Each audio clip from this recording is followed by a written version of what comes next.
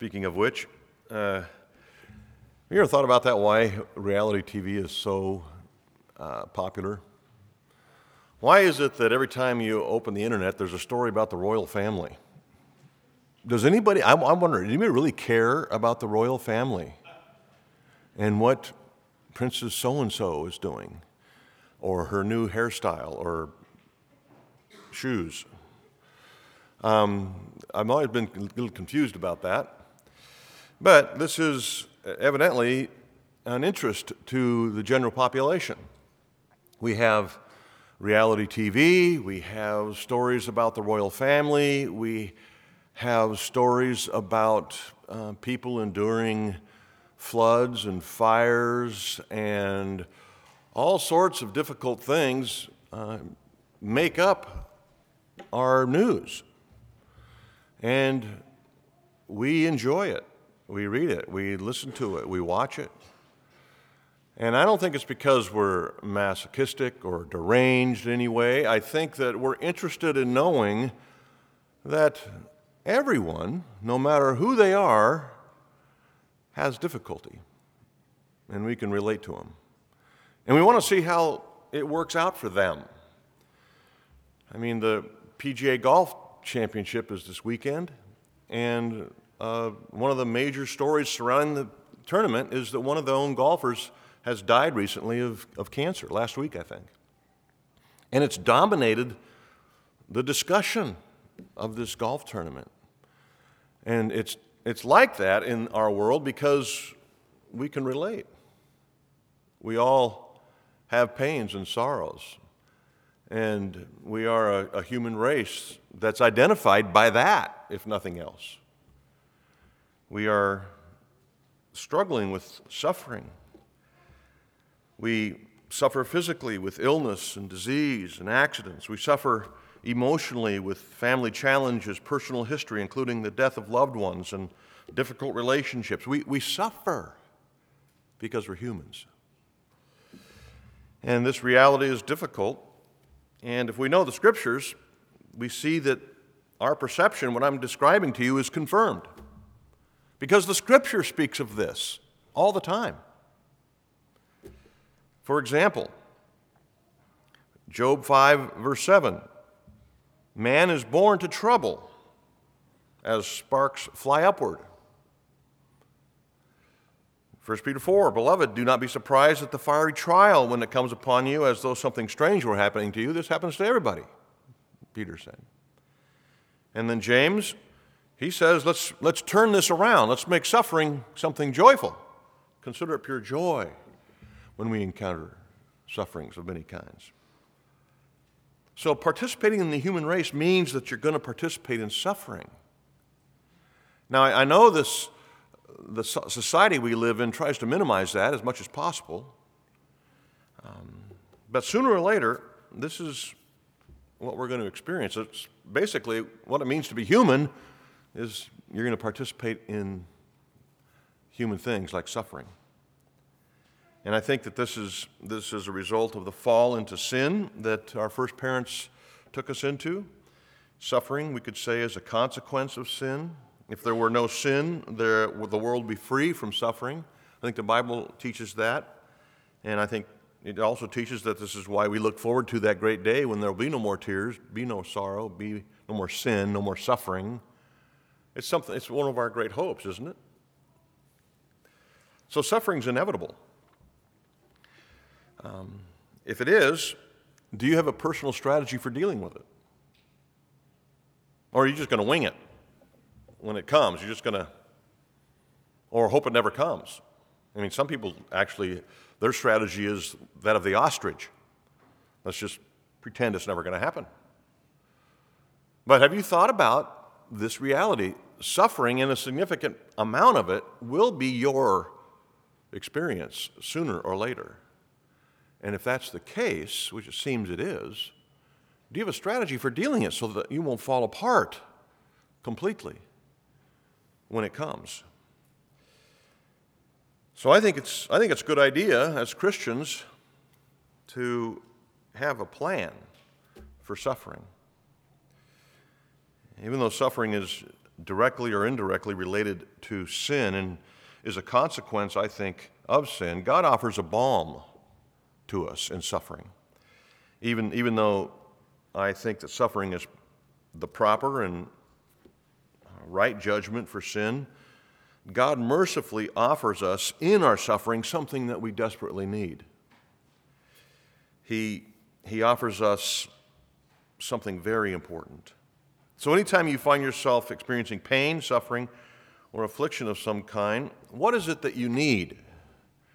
What is it that you want? Aren't you and I and every human being in the midst of suffering desperate for comfort and relief? I think that's the case. And all of us, because of our identity with the human race, need an outside source of encouragement, hope. Where do you find it? I know it's not on reality TV. So where do you find this hope and this comfort necessary to navigate the inevitable? You know, we all know where to get gas when our car is running low. We all know what to do when we're thirsty. Do we know what to do, where to go when we suffer? Today we're going to enter a new stanza, Psalm 119. So if you have a Bible, I want you to open it to Psalm 119, and we're going to look at verses 49 through 56. And the focus of this stanza, you've guessed it, is comfort. Each of the previous 6 stanzas that we've studied have had their particular focus, even though this whole psalm is really a reflection of how the Word of God benefits the life of anyone who will learn it and apply it. That's the general theme of the psalm. Each stanza, made up of 8 verses, is really a different subject matter that relates to the overall theme. Each of these stanzas' focus is important and practical in the Christian life, but today we're going to enter a stanza called the Zion stanza, and it's focused on comfort for the afflicted, encouragement for those who are going through difficulty. So if you're in the middle of a trial currently, then this stanza will sound good to you. If you're currently in a circumstance of your life where it seems to be smooth sailing, just be patient. This stanza will be helpful at some point or other in your life. So let's read this psalm, and then we'll dive into it. Psalm 119, starting in verse 49, says, "Remember your word to your servant, in which you have made me hope. This is my comfort in my affliction, that your promise gives me life. The insolent utterly deride me, but I do not turn away from your law. When I think of your rules from old, I take comfort, O Lord. Hot indignation seizes me because of the wicked who forsake your law. Your statutes have been my songs in the house of my sojourning. I remember your name in the night, O Lord, and keep your law. This blessing has fallen on me, that I have kept your precepts." So I want you to recognize from this psalm the importance of how to deal with difficulty when you encounter it. I want this psalm to be a road sign, if you will, pointing the way when times get dark in your life. I want you to learn to lean on God as your source of hope and comfort during difficulty. This stanza points the way. The stanza will be very helpful to you. This is one of those stanzas that not only reveals the path, the direction, but it shows us the actual comfort to be had in times of difficulty. So the first point, and I have 2 main points in this sermon. The first is this, that what we get from this stanza that I've just read you is that God cares about suffering. He cares. God is a God who cares about the pains of people. He's not indifferent to your suffering or anyone's suffering for that matter. He even cares about the suffering of wicked people, the Bible tells us. You remember Israel. God's people who were always drifting off, walking away, rebelling against God. They were in the category of wicked people, and yet God continually brings comfort to them. Isaiah chapter 40, verse 1, he says, "Comfort, comfort my people." After through the prophet Isaiah proclaiming judgment, God turns around, and from chapter 40 through the end of the book, 66, in Isaiah, he talks about the comfort that he has planned for his people, wicked people. So God cares about suffering, even the suffering of wicked people. And then 2 Corinthians, familiar passage, chapter 1, verse 3 and 4. "Blessed be the God and Father of our Lord Jesus Christ, the Father of mercies and the God of all comfort, who comforts us in all of our affliction." God cares about suffering. Some people don't believe this.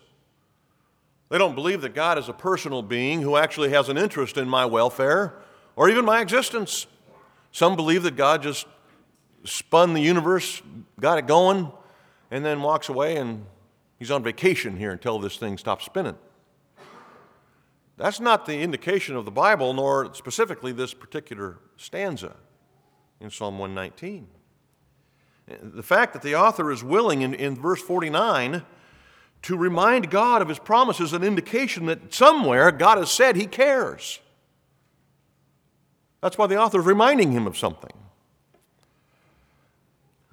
If you just do a cursory reading of just this book, the book of Psalms, you can't escape the fact that God cares for us, especially those of us who are hurting. Are you hurting in any way? You got to know this to start with. God cares about it. He actually is interested in your welfare. And since God cares about suffering, we should seek his attention in it. Are you suffering? Here's the first response. Seek God's attention. Wave a flag, get his attention, flash the lights. Not as if he doesn't know, but because we're told to. This stanza seems to indicate that we should seek God's attention. Believers can and should humbly remind God of his promises because the Bible says he's interested. Now, I don't think this is an act of presumption. I think it's an act of faith. This verse particularly, verse 49, indicates that God initiates our spiritual life. He says, "Remember your word to your servant in which you have made me hope." God has made us hope in his word. So God initiates our spiritual life, and he is interested, as we'll get to, in sustaining it. He not only gives you spiritual breath, he keeps the oxygen flowing spiritually your direction. God is interested, so we must seek his attention. I don't know if you noticed, but verse 49 is the only verse in this stanza that actually is a request for God's attention. This is the only prayer in this stanza, which is odd for stanzas in Psalm 119. But praying for God's help in time of need is not only a good idea, the Bible commands it. So, as Christians, as obedient Christians, we really don't have a choice in our suffering but to go to God with a request for his attention and his help. You're familiar with many of these verses, but let me read for you one of the most well-known, Hebrews 4:16. Notice the command of this verse, "Let us then with confidence draw near." He's telling us what to do.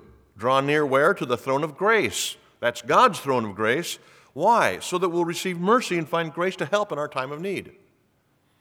Why are we told repeatedly in Scripture to come to God for help when he already knows about it? Doesn't take too much thought to understand why. So God cares that we suffer. He wants us to acknowledge that he cares. He wants us to admit we need his help in suffering. And when you ask for help, you've done those things. Next we see since God cares about suffering, we should trust his providence. We see that at least in 4 verses in this stanza. Verse 50, this is my comfort in my affliction that your promise gives me life. God knows something about our life and our needs, and his word addresses those things. Verse 51, the insolent, that is those people who are contentious with us about our faith, utterly deride me. God knows that those kind of things will be coming from people who don't like God or his word.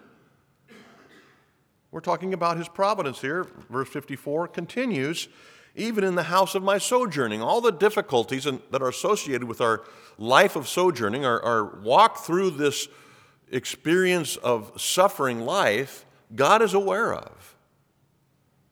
And then verse 55, I remember your name in the night, O Lord, and keep your law. In those dark times that God is completely aware of, he wants us to seek him. So we should trust his providence because he cares about us. I want to say this about his providence as it relates to suffering. God orchestrates these things in our lives. He orchestrates times of suffering and hardship so that he can reveal things about himself to us when we're especially attentive. Have you noticed that in your Christian life, that you become especially attentive when things get difficult? You become more spiritually conscious, more interested in the Word. You know, you all of a sudden prayer becomes more regular when things are difficult. It's during those times of suffering where we learn about God in ways that we don't when the path is smooth. So God orchestrates these things, and you might be sitting here thinking, well, why doesn't he just simply orchestrate difficulty out of my life? If he's in such love with me, why not orchestrate this difficulty out? I mean, this is what I do for my kids. Why can't he do that for me? I mean, maybe what we do for our kids isn't the best. I don't know. There's an idea. Maybe God actually has a better idea about parenting his children. Whether he does or not, this is how it is. He orchestrates suffering to experience something about him that we wouldn't learn on our own if life were smooth. God believes that Christ-likeness is better than ease. And you and I both know that ease doesn't develop Christ-likeness the way difficulty does. You're aware of that, right, in your own life? Yeah, so if God orchestrates the times and seasons of our lives, it makes complete sense for him to include difficulty in the process of becoming like Jesus. That's how we get there. The providence of God controls and directs our suffering, and he delights in promising us grace and mercy and relief before it comes. He wants us to realize that he is a loving, caring God. He wants us to think of him as saying, I've got this, trust me. I know what you're going through. I have designed it for your good. Follow me through it. And he does this to show us his love.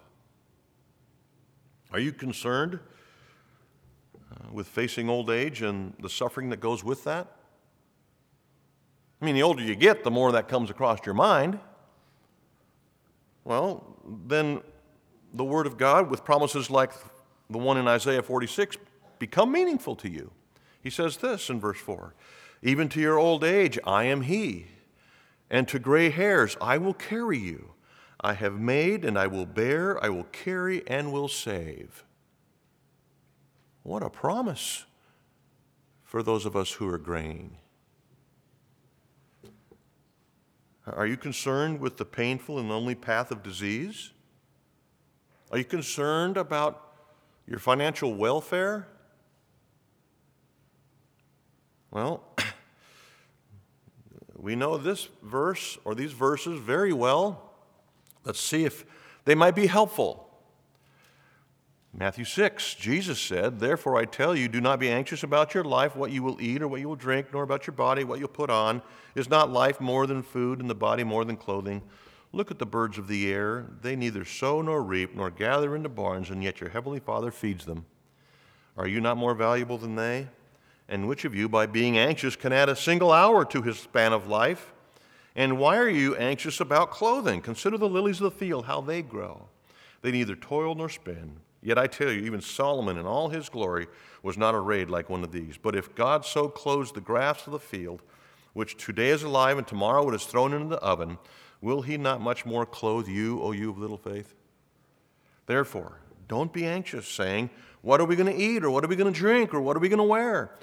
The Gentiles do these things, but your heavenly Father knows that you need them all. But seek first his kingdom and his righteousness, and all these things, these minor things, God will take care of. He'll add them unto you. You see, God orchestrates the struggle, the difficulty, the suffering of our lives because he loves us and he wants us to know him and trust him. He does this to encourage our trust. I think this is one of the basic issues of growing in Christ's likeness, is to learn to trust God like Jesus did. Jesus trusted his heavenly Father. We can learn to trust the promises like the one we see in Psalm 89. God said, I will not violate my covenant or alter the word that went forth from my lips. I just read for you a few verses of promise. God isn't going to violate those promises. There's always going to be delay between the promise and the fulfillment, right? The time of that delay is of concern to us. And the delay isn't because God is unkind or that he's ignorant of your circumstances or that he's forgotten or that he's unable to do anything about it. No, his delay is to highlight his wisdom, his power to achieve, his love, and improve your faith in him, a faithful God. If God were to respond the moment you began to suffer, those things wouldn't happen. So having to wait on a promise tests our faith in God's character. Do we really believe that he is loving, that he's strong, that he's faithful, that he's wise, that this is actually the best? Do we trust that? It also deepens our love for God and removes the gifts as our idols, the gifts that he gives. You know, this is also an important thing. To love God, aside from his gifts. Let me take it maybe to a personal level that'll help you understand. Do you love your spouse because of what they do for you or because of who they are? If you were to say, honey, I'm going to stop doing all those things that you like me doing for you, would that change your love for your spouse? Now, I know that it's difficult to separate what our spouses do for us and their character, as it is difficult to separate what God does for us and his character. But the question is worth thinking about. Why do we love God? Why do we love our spouses? When you have to wait on God's promises, especially a promise of comfort, your faith and love for Christ is tested. And I think if it is of true faith, your love for God grows. If, on the other hand, you become bitter or cynical, then there's a spiritual disorder that I think you should examine. Trusting God for the fulfillment of his promises to us brings encouragement in the waiting. It says Psalm 57:1, be merciful to me, O God, be merciful to me, for in you my soul takes refuge. In the shadow of your wings I will take refuge till the storms of destruction pass by. So with belief, with trust, with waiting, comes comfort, comes hope. Isaiah 26:3, you keep him in perfect peace whose mind is stayed on you because he trusts in you. I mean, I've reviewed that verse often in my times of struggle. Is my mind stayed on you, Lord, or is it wrapped up in my circumstances? Where is the focus of my attention? Friends, if we are able to trust people in our lives with promises they've made to us, like our parents, our spouses, whoever, our bosses, how much more can we trust God, the faithful one, to do the same? So God cares about our suffering. He has designed it for our good. Secondly, God comforts us. He actually comforts us in our suffering. And he does this primarily by his character and word. And this is similar to what I was just talking about, but let me flesh it out a bit here. God comforts us in suffering by his character and word. What are some things about God's character that might comfort you? A character issue that might comfort you in your relationship with your spouse might be their faithfulness, their consistency, their concern. And so you're comforted that something good is going to happen in your relationship with your spouse because I know their character. What is it about God's character that gives you hope in your suffering, in your struggle? Well, these things we discover in Scripture and in our own experience. God cannot lie. It's a character quality. He's unable to lie. Secondly, he cannot change. He can't be one thing one day and something else the next. He's always faithful. See, God's character reveals his interest in us and brings comfort knowing that he is a personal God with a vested interest in the welfare of his creatures. In verse 49, the author calls on God to remember his promises of comfort, his promises of salvation. Remember, God, you've said these things to me, and I know that you cannot lie. I know that you cannot change. I know that you're faithful to your promises. And then we get to 55, the last verse in this stanza of comfort, or second to last verse.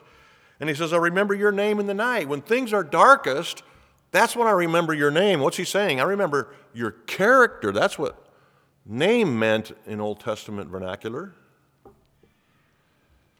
You see, God's names in the Old Testament are descriptions of his being. Like when we get to Genesis 22, and he tells Abraham a new name for himself. Do you remember what it was? Jehovah Jireh. What does that name mean? God, my provider, or God will provide. That was particularly interesting to Abraham on the Mount Moriah, wasn't it? When it was either his son or a substitute that was going to die. God, my provider, came through, as he always does. We also read in Genesis 17 that God calls himself El Shaddai. You know what that means? If you look at Genesis 17, it's particularly important because God had promised two very old people in their 90s that they would have a kid. God better be almighty, or this isn't going to happen. And so God says, by the way, Abraham, my name is God Almighty, and you will have a son. I'm going to see to it. So, and that's another name that he uses for himself, the God who sees. This is what he told Hagar, who was out in the desert with herself and her son dying of thirst. And God spoke to her and said, Hagar, my name is a God who sees. So his names, the reason his names come to mind of the psalmist here in verse 55 is because his name is a reflection of his character. And his character brings hope in difficult times. Application, get to know God better. Right?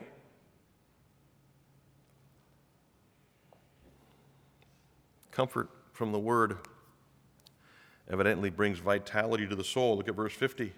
This is my comfort, my affliction, that your promise gives me life. Brings vitality.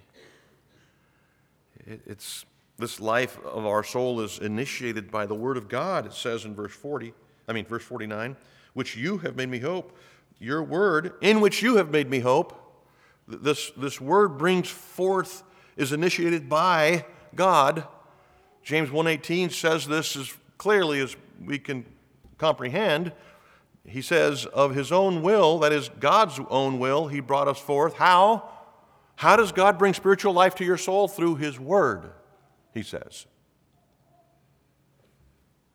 And how does he sustain that life that he's brought about by his word?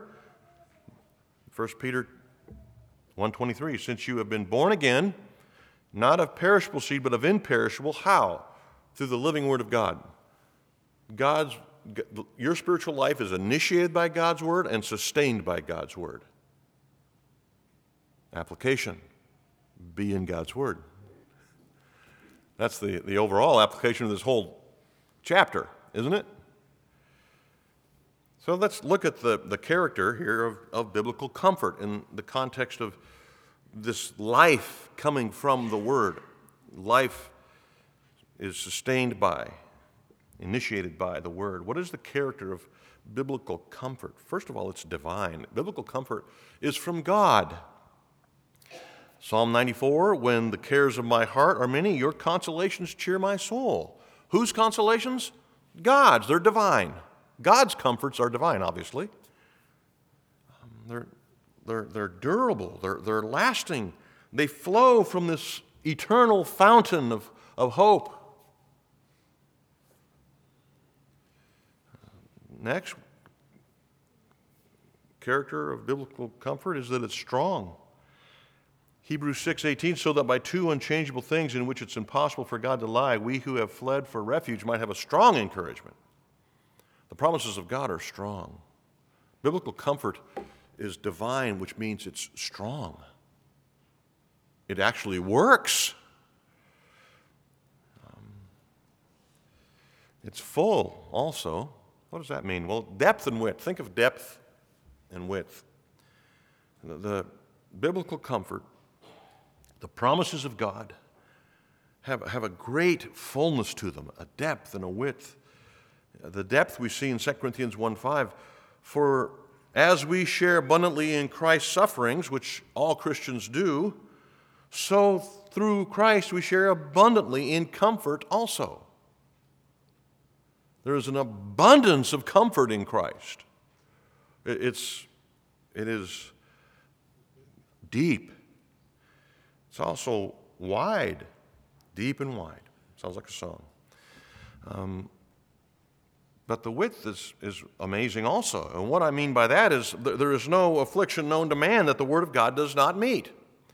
There's nothing outside of the parameters of God's comfort and goodness to us. You're never going to come up with a suffering that God hasn't thought of. His Word deals with our sin problem. His Word deals with our hope for heaven. His Word deals with every possible event that we may experience. It is wide. And we're told that it is in the conflict, in the suffering, in the affliction, that God is especially with us. You remember the story in Daniel of Shadrach, Meshach, and Abednego. They had a little suffering to deal with, didn't they? They ended up in this huge oven. They were actually thrown into an oven. And what did we read about that story? That when the king looked into the oven, what did he see? 3 or 4 folks. He saw 4. And who was the 4th? He looked like the Son of Man. God was in the fire with his people. And the point is exactly that. God is always in the fire with you. He's not oblivious to it. He's not, well, good luck. No, he's in the midst with us. And this is what the Word of God assures us of. The gracious presence of God. Psalm 91, when he calls to me, I will answer him. I will be with him, God says, in trouble. With him. I will rescue him and honor him. Isaiah 43, one of my favorites. If nothing else, these verses are going to be of encouragement to you when you reread them. When you pass through the waters, I will be with you. He didn't say I'll be on the other side cheering you on. No, I'm going to be with you in the fire. I'm going to be with you in the water. They'll not overwhelm you. When you walk through the fire, you will not be burned. The flame will not consume you. You say, well, what about people who die of cancer? Were they believers? If so, God was with them through the fire. So I think the first thing I want you to hear about God's comfort in suffering is it comes from his character and from his word. Next, I want you to see that it comes for the benefit of others. God's comforting you isn't just for you. It's for the benefit of others in your life who are associated with you, who are watching you. I read portions of this earlier, but listen to the whole thing. 2 Corinthians 1, 3-5, Blessed be the God and Father of our Lord Jesus Christ, the Father of mercies and the God of all comfort, who comforts us in our afflictions, so that, why does God comfort us? So that we may be able to comfort those who are in any affliction, with the comfort which we ourselves heard from God. For as we share abundantly in Christ's suffering, so through Christ we share abundantly in comfort too. So when you go through difficulty, when you go through hardship and suffering, you receive comfort from God, from his character, from his word. And then a brother or sister goes through similar things, and you're able to be there quickly because you've experienced the comfort that they need. And being in God's family makes our suffering all the more meaningful, all the more important. How you and I deal with disappointment, sorrow, and pain is lighting the path for those who follow. What path are you marking out for those who are in your life following your example? A little over a year ago, a good friend of mine, Dave Hawes, passed away. Many of you know him. And in the last couple months of his life, I went and visited him a few times to be an encouragement to him. Guess who left encouraged? I'm hoping Dave did, but I did certainly. I asked him about how he was dealing with the impending death that he was going to face, the pain that he was going to suffer. I asked him that every time I met him.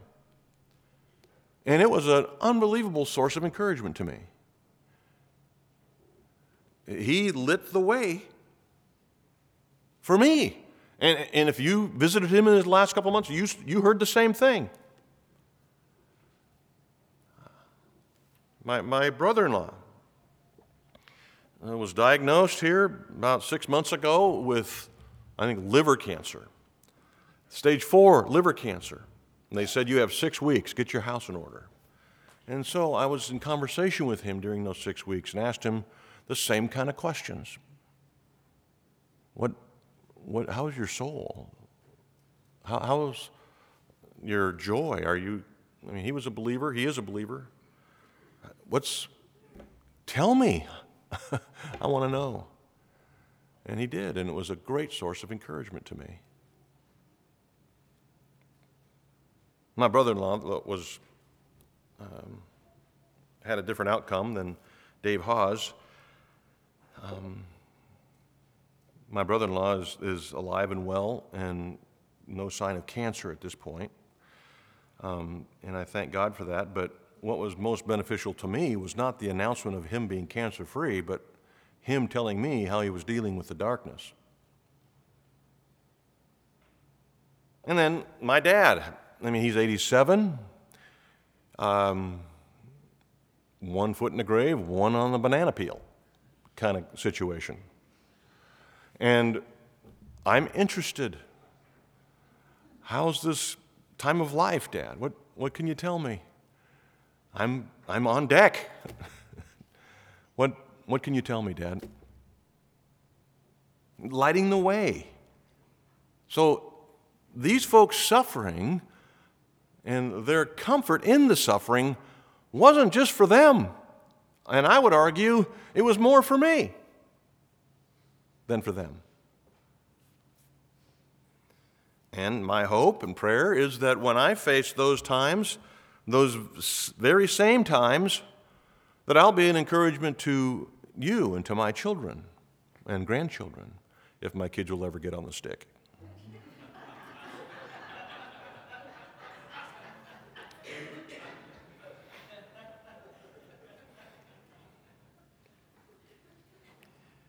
Being in God's family makes our suffering all that much more meaningful. These kind of stories remind me of the great cloud of witnesses in Hebrews 12, right? They're not just there cheering us on. They lived to light the path. This is what Peter says about this relating to Christ. 1 Peter 2, for to this you have been called, because Christ also suffered, leaving you an example so that you might follow in his steps. Not just in the steps of suffering, but in dealing with the suffering. How did Jesus deal with suffering? That's how we should deal with suffering. And then James 5, as an example of suffering and patience, brothers, take the prophets who spoke in the name of the Lord. You want to know how you're going to deal with suffering? Pay attention to those who've done it well. Mimic their faith. Mimic their hope. Be those for those who are following us. So God comforts us in suffering for others. And finally, for the praise of his own glory. God comforts us. This is the ultimate goal of every believer, isn't it? The glory of God. I think we would not argue about that. But God receives glory from people who ask him for help. And this is obvious. You wouldn't ask if he couldn't do it. Right?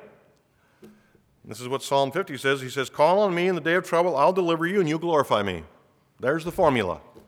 You get in trouble, you ask me for help, I'll give it, and you'll glorify me. That's a real simple formula.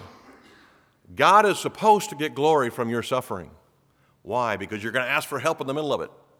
Someone who can do something about it. Secondly, God receives glory from people who trust him in suffering.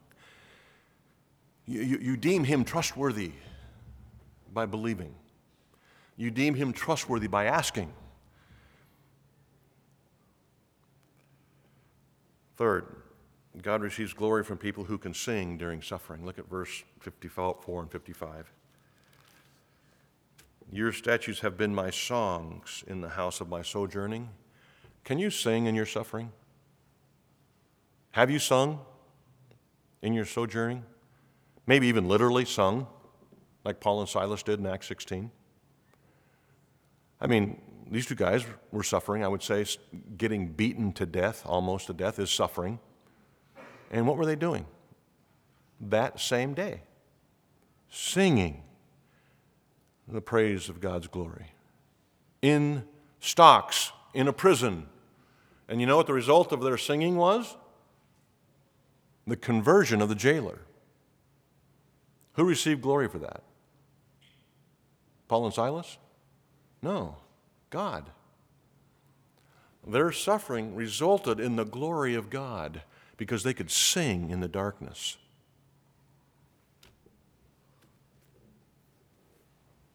Friends, this is a wonderful stanza. I'm not certain how long we're going to be in it,